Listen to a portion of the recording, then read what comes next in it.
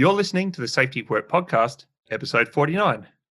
Today we're asking the question, what exactly is a peer-reviewed journal paper? Let's get started.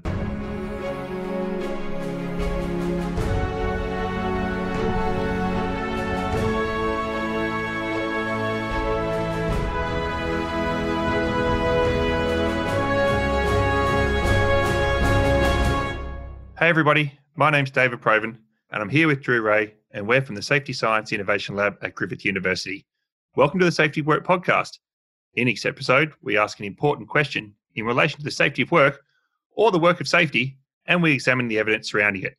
And we've got something a little bit different for today. So Drew, what's today's question? David, today's question comes courtesy of listener Tony. I was chatting to Tony offline and he pointed out that even though we try to base each episode off one or more peer-reviewed journal papers or journal articles, we actually, I think, did an episode on how to find and access the papers, but we never really explained what a peer-reviewed journal paper is. And so that's really what this episode is we just thought we'd do a frequently asked question about academic journals, how they work, how stuff gets published, and what practitioners should read into stuff they find based on the publishing process. Drew, are we going to dive straight in and start talking about what a journal is? Yeah, we'll try to make it an evidence-based discussion as we usually do. I haven't actually pulled out any particular bits of research here, but there is some research on quality of peer review that we'll mention partway through. So let's start with the absolute basics. What is a journal? Journals are a really archaic part of academia. And to understand them, you sort of got to go back to when there were only a few gentlemen scientists talking to each other. And the way we published stuff was by sending each other letters or by getting together as groups and someone would keep minutes of the society meetings and publish those. Dave, do you reckon your letters and papers are ever going to sort of make it into the scientific record? No, I don't think so. But as much as we like to think now we're creating new knowledge and we're understanding new things about the world, there was certain times as part of the scientific revolution where it would have been, quite interesting times to be involved in some of those societal gatherings. Oh, some of the names of people who were there at the same time and same place, just getting together to chat about their work would have been amazing. But the trouble is we're well beyond that time. There are just too many people doing different types of science. And as the number grew, they sort of had to put in place a bit of a more formal process of sharing information for people who weren't at the meetings. So rather than everyone comes along to the meeting and the people who don't read the minutes, we have a process where people actually submit papers in. They mail stuff in to the meeting and then it gets mailed out again, like a newspaper telling you about the latest work that's been sent in. And only some people would actually get invited to present the work at the meeting. It was actually really controversial the very first time someone asked for a second opinion and said, I'm not going to send this out for everyone. I'm going to get someone else to look at it first. So that was like the first instance of peer review. And the scientists got absolutely up in arms that the editor would dare send his work for checking. It was like inhibiting free speech to not be able to broadcast to everyone. But obviously, as we get more and more people doing it, we've got to have some sort of quality process in place. And in particular, the number grows beyond the fact that we could even have something like the Royal Society, and that's where all science happens. We have to have specialist societies for each topic, and then they break into specialist societies, and they break into specialist societies. And you sort of think of where safety sits. It's kind of like the fourth tier of an engineering hierarchy, or the fourth tier of a social science hierarchy, that has split and split and split until safety became a topic that had its own journals. And obviously, once you get lots of journals, you can no longer just as an individual just subscribe to the journal for your society, because it's got to have been published, by any number of different societies. So instead what we have is we have whole libraries that collect the journals together. And so if you go to a university library, often it's not in a part now that's publicly accessible. It's called the stacks, just sort of rows and rows of shelves filled with these journals that get sent out each month, and then the library collates them into binders. And it used to be that most libraries had their own sort of binding service to collate the monthly journals together. And you could just go to April of 1980, and there's a binder for each journal published in that month. Yeah, Drew, I think it's been a very long time since I've pulled out a manual issue of a journal, probably, undergraduate psychology in the 90s. And now I suppose you don't actually physically pick up, well, I don't anyway, I don't physically pick up journal issues very often. Is that something you still do? Do you still get mailed out hard copy journals? Sometimes now when I publish a paper, they'll send you just that issue of the journal that your thing got published in. But yeah, I still sort of think fondly, just because it kind of dates me in the academic genealogy of doing my PhD and having any time I found a paper, you could look up the catalogues online. So you could sit at your desk and find a reference to the paper, but then you'd need to wander the shelves and find the right volume and pull it down and take it to the photocopy machine. And often these were like dusty binders that no one else had ever opened since they were bound. It was really quite, I don't know, very sort of traditional, I guess, experience, but very time consuming to find each individual paper. And now they're just all on, I suppose for our listeners, now they're just all on web searches. We spoke in the episode that we did, I think it might have been 34, we spoke about how to find and access research, and now you can look at databases or even Google Scholar and just find the references, go straight to the website of the journal and get access to the paper all in one step. Yeah, very often you don't even need to know which journal it's in. You just follow a link from one of these databases and the paper appears in front of you. But pretty much every journal has its own website. And its website is just like a factory. It's got a space for authors to put stuff in. It's got a space the journal pushes stuff back out again and makes it accessible to the databases. And then it's got a whole lot of back-end software that runs all of the checking and processing that turn things from authors' submissions into published articles.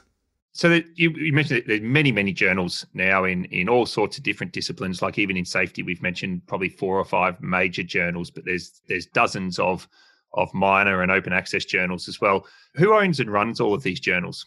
So all of the old journals started off as owned by royal societies, but it's really expensive to run just one journal, and it's very profitable to run 1,000 journals. So what happened was some big publishing houses just started off just sort of like offering it as a service. Here, we'll take it off your hands and run it for you.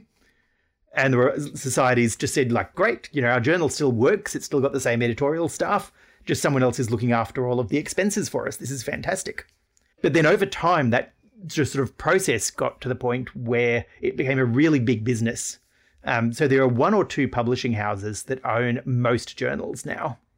I'm not going to particularly pick on names, except I will say that most of the safety ones happen to be owned by a company called Elsevier. When people are complaining about big publishing houses, Elsevier tends to be the name that they pick on, but there's not really much to choose between them. And I think the main complaint, Drew, I suppose, would be just the cost of accessing that scientific knowledge, particularly for practitioners who maybe don't have subscriptions and access. I think that's probably the major complaint I'd suggest. Yeah, I'm going to be honest, though, and say that most of the complaint doesn't really come from practitioners. It comes from academics complaining about the fact that they do the work to produce the papers. They get asked to do the work to be editors and peer reviewers. And then their universities need to pay to access the papers that they have just written. And very often all of that money comes from government grants. So this is stuff that really should be owned by the people because it's been paid for by the people, but is in fact owned by the publishing house. Yeah, look, and I think we've seen a very similar thing in the last decade or so with access to, here in Australia, to Australian standards, which is the obviously Australian version of, our listeners overseas might think of ISO standards or DIN standards or, API standards or anything like that. And we've only just now started to look at sort of democratizing the access to some of those Australian standards, whereas traditionally it was, like you said, Drew, people sat on committees that was all funded by government, and then there was a private company who was able to charge access to them. Yes, so there's 2 movements that I think are fairly relevant to practitioners. The first one is the idea of open access. And so that's where the author pays the journal to make the stuff available. And then once it's published, anyone can access it for free. So that's just sort of a shifting of cost from the end user to the person producing it. David, I think you've done that with a couple of your papers, is actually paid for them to be made available to the public. Yeah, look, I think we definitely did that with one. It was, it's not a cheap process as an author. It might have been, a couple of thousand US dollars or three or so thousand US dollars. That just means you've got, obviously, anyone can access it. It can be used for any purpose.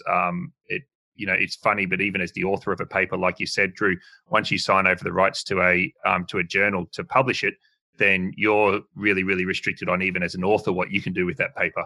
So yeah, that's just a way. Paying for open access is just a way of making sure that it can be sort of freely shared and accessed by anyone. But the other thing that's been happening, and this is why we talk about reputable journals, is that there are so many authors, particularly very young authors, sort of new to their studies, who are wanting to get things published, that there are a number of publishing houses that have been set up basically just to prey on those young people. So they charge them a fee in order to publish their work, but their work doesn't receive proper peer review or publishing services. So, the really big publishing houses, in a sense, they are very predatory. They're sort of sitting on top of the system, taking away money, but they are providing a genuine service, and your stuff genuinely does get edited and peer reviewed. But then there's a lot of less reputable journals that don't provide any of those services, that still try to charge authors money in order to publish their work. So I suppose we've been through what a journal is and a little bit, but you just started there talking about the high level process of publishing. So let's talk about that publishing process. How do things get published in journals? What does that process look like? Okay, so the first thing, which a lot of people don't actually understand, is that there are no limits on who can submit stuff to journals. So any of our listeners today could submit a paper to Safety Science. You don't have to belong to a university. You don't have to have an academic approve it. You don't have to have any rules about it. You just go to the website for Safety Science, click on the link for authors, and there's an online form that you fill out and you attach your paper, and it's submitted to the journal. Sometimes you'll find really old journals where you have to email it to the person, or you have to put in a very special file format with particular types of referencing. But most places now, you format the paper however you like, you use whatever referencing system you like, and you just submit it. That goes to journal staff who check that you filled out the form correctly. They throw out stuff that is total rubbish, as in in totally the wrong language, or, doesn't even look like an academic paper. It's really just a spam email. That then goes to the editor, who does a sort of genuine quality check. They'll usually read the paper or read some of the paper and make sure that it's written in decent English. They'll check that it matches the journal and hasn't been sent to the wrong place by mistake. And they'll send it to an associate editor. That's the job I have. I'm an associate editor for a journal called Safety Science. The associate editor reads the paper in its entirety. So that's your sort of first level of peer review, is an associate editor will read it.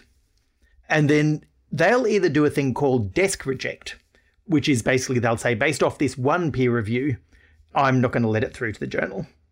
So the associate editors have a fair bit of power to say what goes in or what goes out. They'll then send it to reviewers. And those reviewers are just people who are picked by the associate editor who thinks they would make good reviewers for that paper. Sometimes it'll be because the associate editor knows them or knows their work. Or we've got our own sort of secret search engines for potential reviewers that different keywords go in, and there are AI systems to try to identify who would make good reviewers based on the content of the paper. So, Drew, you mentioned desk reject there. What's the sort of, as an associate editor like yourself at Safety Science, what's the sort of rate of papers that you at first pass reject versus sort of send out for further peer review?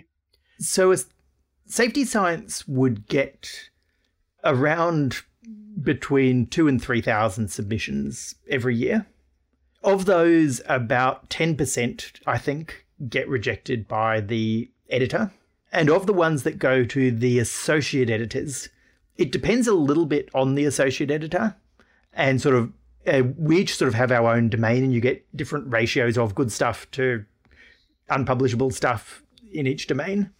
But typically it'd be about somewhere between 20% and 10% of papers get sent out for peer review.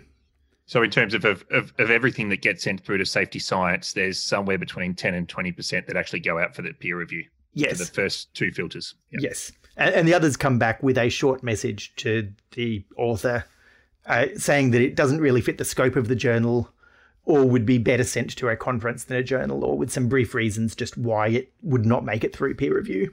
And so then you do your secret search in your database for, I don't know, safety culture, or one of your associate editors might search something like safety professional and turn up with my name or something like that. And then you send it out to how many reviewers do you send it to, and what's kind of the process that they do? So different journals have got different numbers of reviews that they need to make a decision. The aim at something like Safety Science, which is fairly common across safety, is to aim for 2 decent quality reviews. Very often we'll need to solicit many more reviews than that. So reviewers can say, no, I'm too busy, and not review. Or reviewers can say, yes, I'll do it, but then they never get back to you. Or very often reviewers just send back reviews which are too short or too nasty just to be useful. And so we need to send it out again. Yeah, the aim is that you will get 2 or 3 people who have put sort of decent, reasonable comments on each paper. And then for our listeners, these are typically double-blind processes in peer-reviewed journals. So the reviewers don't know who the authors are, and the authors then, when the reviews come back, the authors don't know who the reviewers were. Although there is a lot of guessing that goes on. Safety is a fairly narrow community. You can very often guess who has written a paper based just on the topic. We often have stabs at who we think the peer reviewers are. Dave, how often do you sort of think you've been pretty sure who's been making the comments? Yeah, a few times. Not so much because I don't know the academic network as well, Drew. But one of the dead giveaways is when a reviewer will come back and tell you that there's 3 or 4 things that you should cite, and all of those 3 or 4 things that they think you should make a citation of all have a common author through those 3 or 4 recommendations that they suggest. And then it might give you a bit of an idea that the reviewer thinks that you should be upping their citation count. Yeah, it's always a tricky one because, obviously if it's been sent to the expert in the field and you haven't cited them, it's fairly legitimate to say, look, maybe you haven't cited the experts in the field. But much more often than not, there's a little bit of a game that people are offended that you haven't referred to their work. So each reviewer makes a bunch of comments, and in most journals they're asked to give an explicit recommendation ranging from reject to major revisions, minor revisions, or accept the paper as is. I'll tell you as an editor, every time I send it to a reviewer and they come back saying accept the paper as is, I basically need to throw out the review and find another one, because there's no piece of work that you can read thoroughly and not at least find some reasonable things to say. Yeah, and then Drew, so they all come back, and so you'll get your 2 reviews back as an associate editor, and you'll fire back you'll have to make a recommendation then, because you might have 2 reviews that have, one says major rejection, one says major sort of corrections, one might say minor corrections. So you've still got to make a decision about what you do with that paper. Yeah, so I'll read the reviews and I will forward those to the author. And if there's something that's a bit confusing, like if one of them has said, this is fantastic, and the other has given 3 pages full of comments, then I'll send a little bit of a steer to the author saying what to focus on. Or if there has been a contradiction, I'll, tell the authors, hey, there is this contradiction here, and give them some guidance as to what I expect from them. I might tell them, you need to address both of these, but you obviously can't agree with both of them. Or I might tell them, look, I agree with this person. Or sometimes a reviewer will say something that's fair but still a bit harsh. And so I'll say, look, I'd like you to answer this, but it's really quite acceptable for you to answer it just with no. Yeah, I think and so then I suppose there's a rinse and repeat thing. So the comments go back to the author. The author then makes all of the updates to the paper, and then typically will have a table at the front of their resubmission with here are all the comments and here are the things that we have done as authors to address in relation to each of the comments. And that process can just go round and round and round until there's a conclusion. And that can happen many, many times. I think we talked about a paper on one of the earliest podcasts, maybe episode 10, on the authority to stop work. And I think the submission of that paper with Dr. Weber and Sean McGregor, Drew, took us about 2 years from the first submission to the journal to publishing. Yeah, it's not supposed to take that long, but it can. Sometimes if a paper hasn't sort of advanced satisfactory between reviews, then the editor will just make a call and will tell the reviewers, look, I need you either to accept this paper or reject it. You can't just keep making comments on it.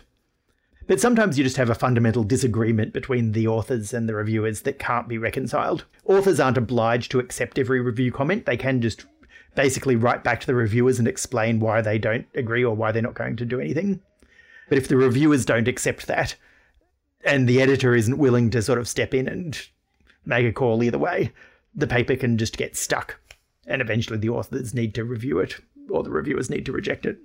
So the peer review process that we've talked about there, so you talked about having a sort of a database, and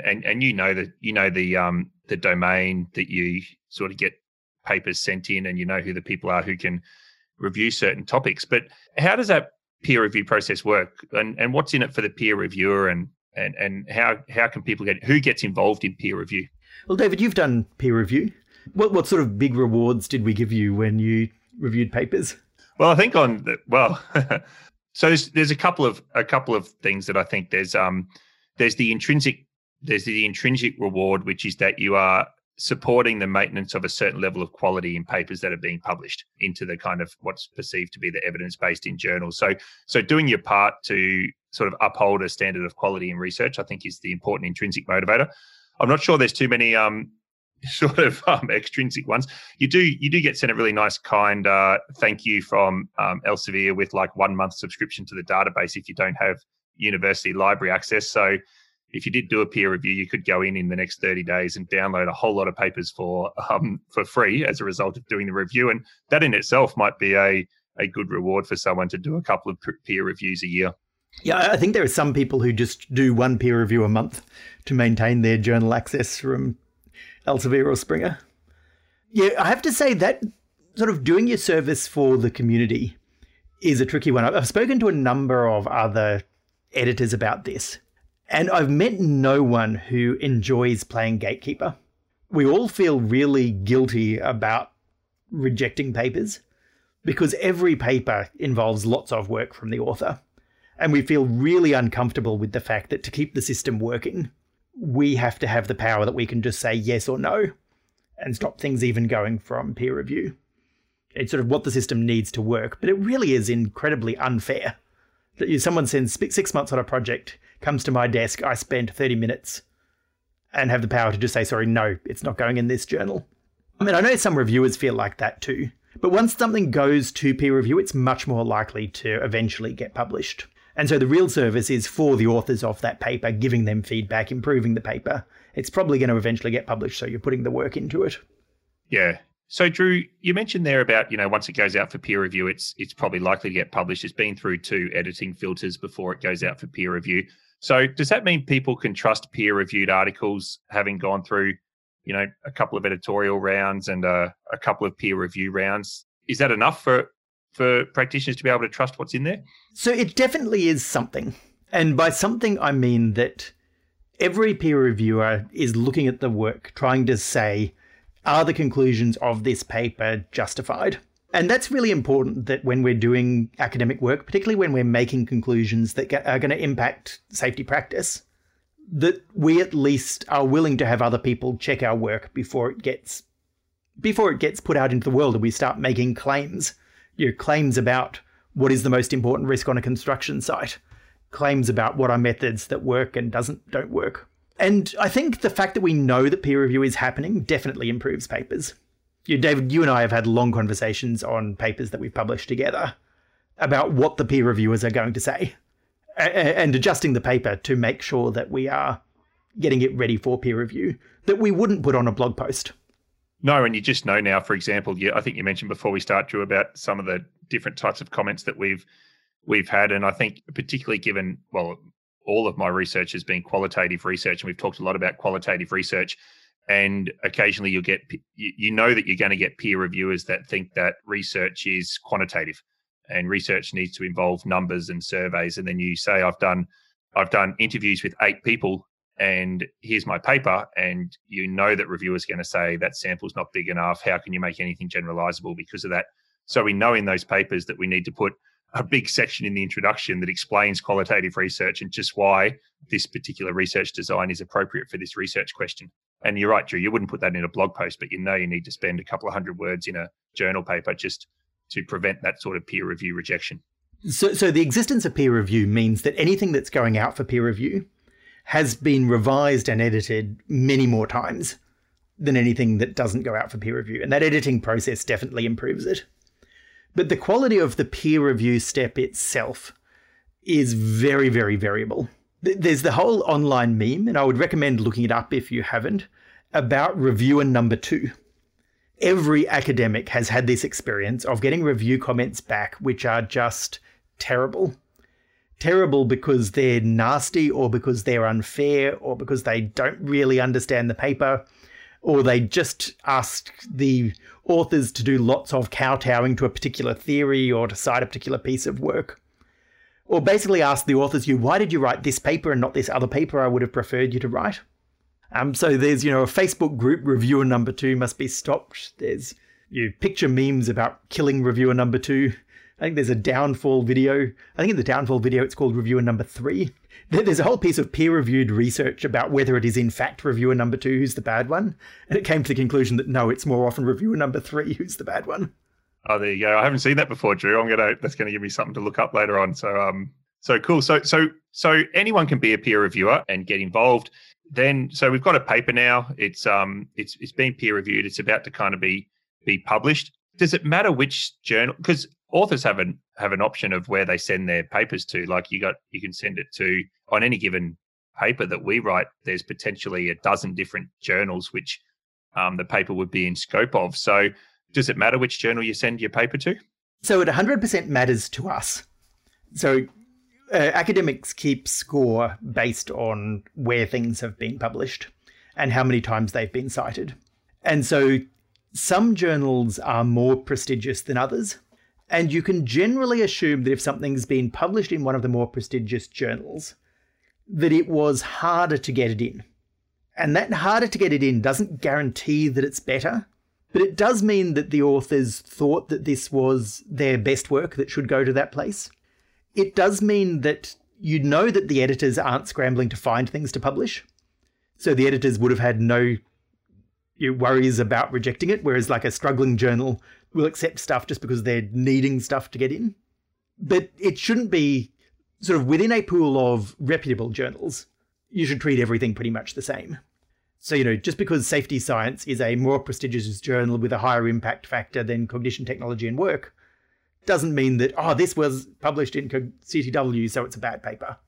So, Drew, you mentioned impact factor there. Do you want to give the 30-second overview of, because that's something that, again, journals take fairly seriously. I know I attended a meeting of Safety Science Associate editorial board with you, and, the movement of impact factors was something that was taken very seriously by, the editorial board. So what's an impact factor?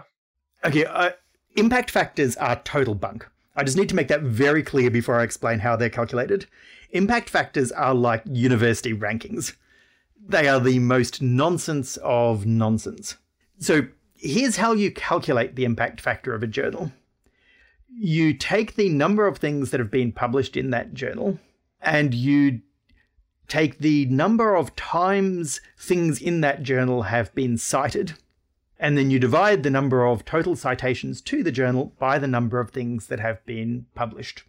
So, Drew, if I'm a journal with an impact factor of 5, that just means on average, every paper in this journal gets cited by another paper 5 times. No, it does not. Okay, there you go. And here is the thing. Doing average calculations assumes all sorts of things. It assumes that we can't manipulate the numerator or the denominator, whereas we absolutely can. So journals can manipulate how many things in their journals make it into the count and try to lower the number of things that get counted. Journals can also manipulate the number of citations that their papers get. For example, by having policies where they reject things that don't have a high ratio of citing their own journal. Now, if a journal is too blatant about this, then they lose their impact factor. But that's just really sort of if they get caught being too blatant. Every journal tries to manipulate their impact factor. And the big one that everyone knows about is that literature reviews get cited far more than any other type of article. So a journal can manipulate its impact factor through what is a totally legitimate publishing practice of encouraging lots of literature reviews and discouraging other types of article that are less likely to get cited. There is no way to use any sort of metric to judge the score of a journal. And the biggest thing about impact factors is the majority of papers get 1 or 0 citations. So that impact factor does not describe a typical article at any journal. And that's the biggest thing, is it says nothing about any particular paper. But I do, and this might be the wrong thing to do, Drew, I'm interested in your opinion. When I'm looking for papers for us to talk about on the podcast here, or when I'm looking at doing my own research, and if I'm in a database or Google Scholar or wherever I am, I'll actually look at, and Google Scholar is really good like this, under every single paper, it actually says how many citations this particular paper has. And if you see a paper with 700, 800, 900 citations, you go, okay, this could be a fairly useful paper in this particular area, as opposed to seeing something with 2 citations that's 5 years old. So I'd say citations are perfect for our selecting things for the podcast, because the number of citations a paper has received is an indication of how much attention it has gathered. And so if we're looking for what is an interesting thing to talk about, something that lots of people have already talked about is probably something that's interesting to talk about. Yeah, there are things worth saying about that paper.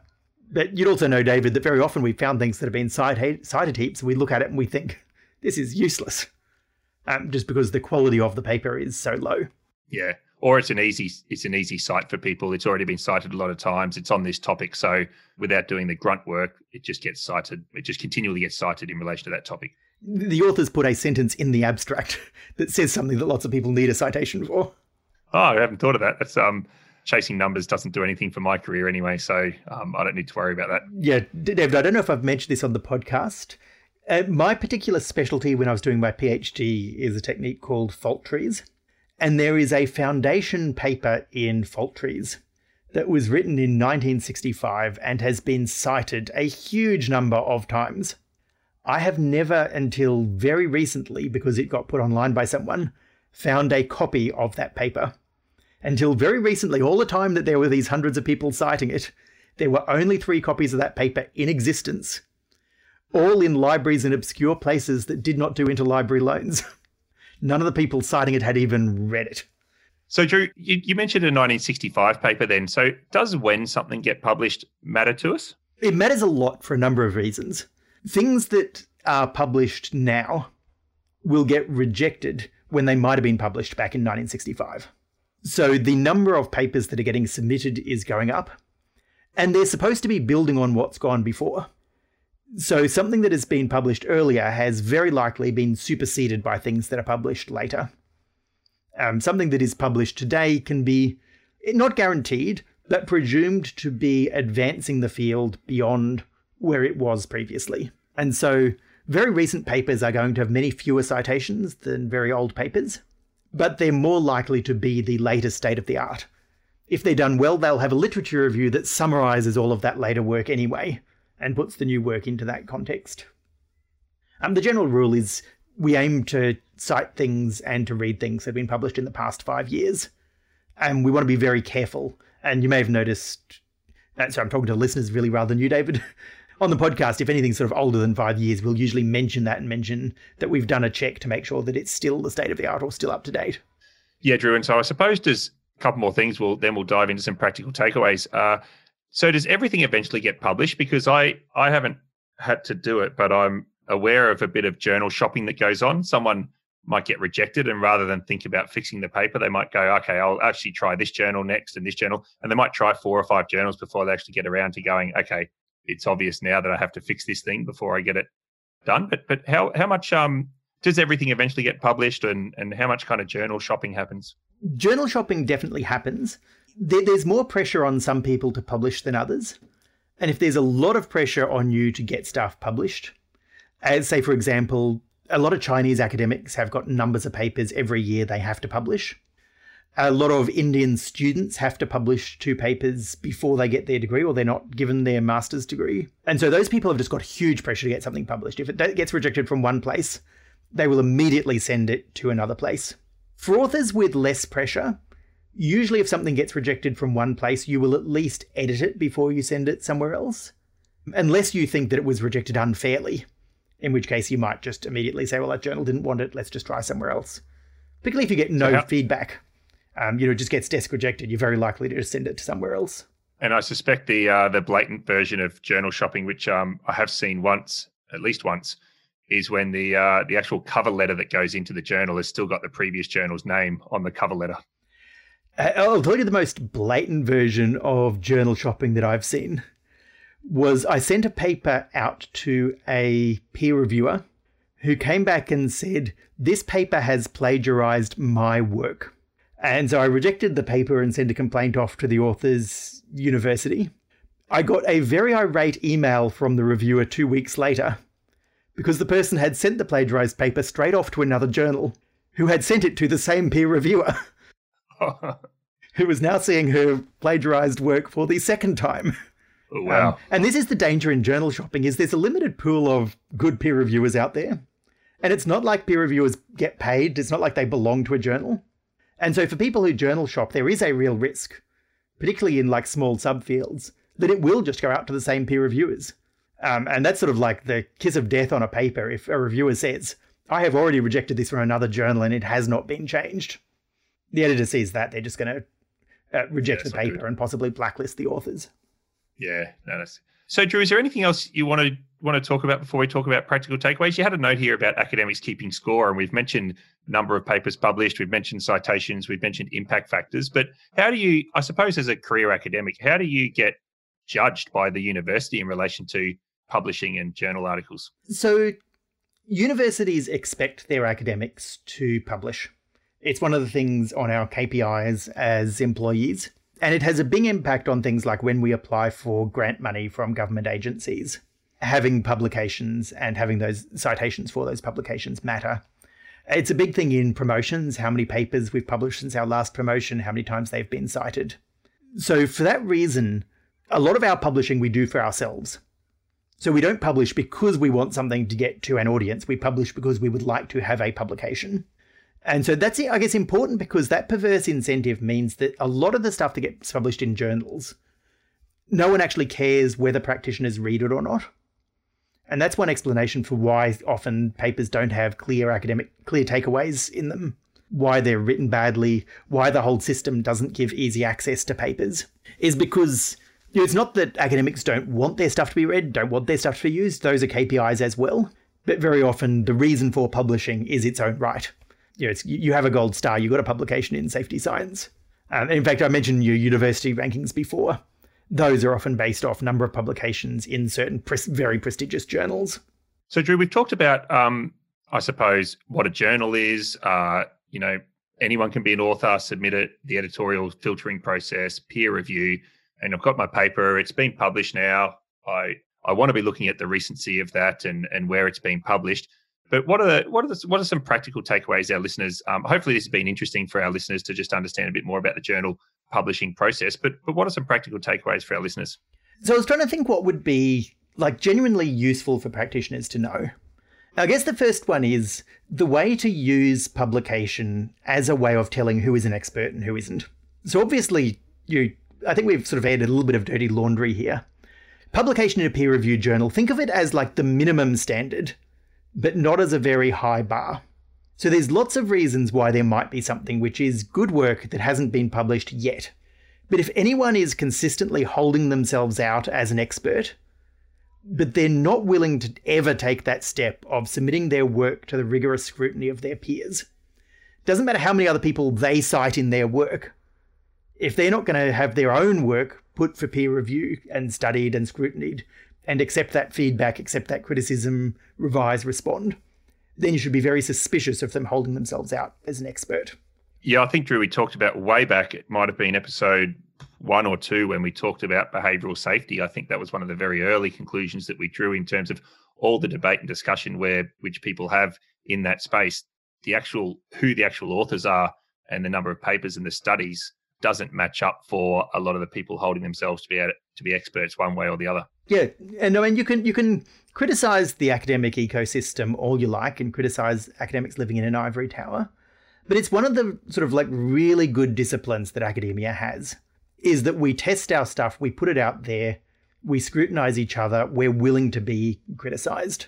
And it very much is. I mean, papers that that I put years into, Drew, I suppose, during my PhD and worked up. And I mean, these, like you said, they're long processes, 10, 12,000 words, and you send it out and someone strips your name off it so that it could be, no one knows who it's written by, and sends it out to two very experienced, generally, academics. And it comes back with pages and pages of comments, and you kind of got to suck it up and make changes. But I think it is every single peer review paper that I've published, I've felt like the paper's been better at the end of the peer review process. Yeah, no, I would absolutely agree with that with my own work. Second takeaway is that beyond a certain point, the way academics keep score is really irrelevant to professionals. And so, just because we take it seriously doesn't mean that you have to. And by the way we keep score, I mean things like number of papers that we've published and number of times they've been cited.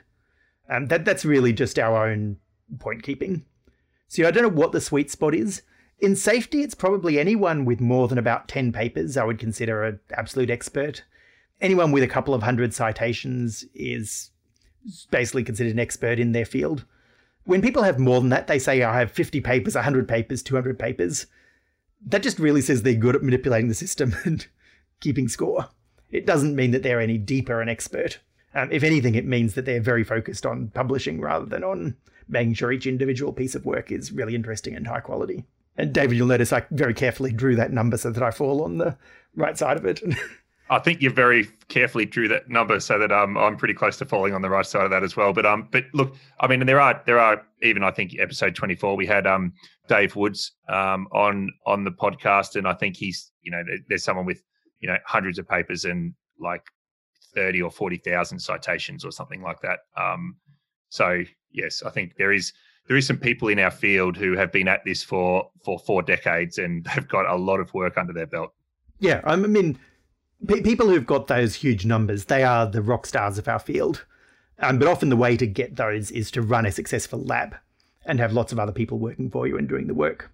So yeah, most rock stars also own their own labs, have researchers working for them, PhDs working for those. There's a little bit of a pyramid scheme going on where the people who sit at the top certainly get the citations. Oh, very good. Okay, so the next takeaway is, I mentioned peer review was the minimum barrier. It's a very low bar. It's not that it's not hard to get something published. It's that stuff slips through the cracks all the time. And so you can't just assume because it's past peer review that it's one of the good ones rather than one of the ones who slipped through the crack. So that's why you should never totally trust a single paper. And there's sort of two strategies. One of them is that you scrutinize the individual papers really carefully. The other is just don't trust single papers, full stop. And do things like looking for literature reviews that summarize the body of work rather than relying on any single paper. Yeah, I think, Drew, I even find that when we look at papers for the podcast here as well, I think when we looked at topics like safety culture a couple of episodes back and things like that, I can pick up a single paper on a study like that and see 6 or 7 pages of statistics and not really make head or tail of how significant something is. So even I find I'm much better off going and picking up a literature review on safety culture broadly, and just seeing how the narrative goes through the literature review and what the bulk of the studies suggest rather than the individual study. I know we've got some academic and student listeners, so I'll give one bonus takeaway, which is that for students, a good way to do it is if you find a paper you like, search for something that says the exact opposite. And if you find that there is something that says the exact opposite that looks just as good as the one that says what you're going to cite, then that's the time you've got to dig deeper, because you've now got 2 reputable things pointing both directions. You've got to work out what the true situation is. Which happens a lot in our field, Drew, because it happens a lot in social science, I think. Yeah, there are still consensus on topics. But yeah, if there's 2 good papers pointing either way, it's definitely a sign that the answer is not as easy as you thought it was the first time.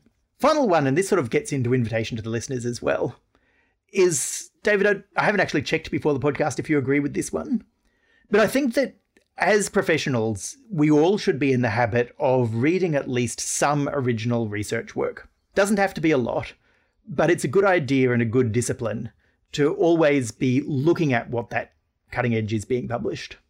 Yeah, I definitely agree with that, Drew, and I think that's happening, increasingly now. I spent various parts of my career over the last 20 years or so where I spent years and probably didn't read any original research. But now, I'll do a webinar with someone and mention a couple of our papers, for example, and I'll have, dozens of LinkedIn messages asking for copies of papers, which, for our listeners is perfectly fine as an author for me to share a private version of a paper. So, lots and lots of people reach out, in the interest of actually reading the original research. And, I think you mentioned their reading clubs as well, or journal clubs. I've also, joined in a couple of virtual journal clubs lately to talk about some papers. And I know there's groups of professionals getting together and, reviewing papers within their organisation or across organisations and then coming together and talking about them. So invitation to the listeners.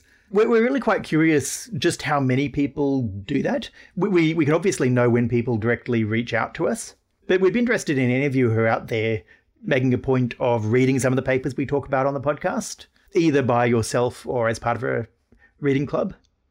And for our academic or student listeners, very keen to hear about your good and bad experiences with journals and peer review. And certainly don't hesitate to tell me why you don't publish in Safety Science, because we take too long to review stuff. So, Drew, that's it for this week. Next week, we're at episode number 50. So I think just for our listeners to tune in next week, we're going to actually talk about the original paper, Safety Work versus the Safety of Work, which was the inspiration for this whole podcast thing that we've been at for about a year now, Drew. So did you think we'd get this far?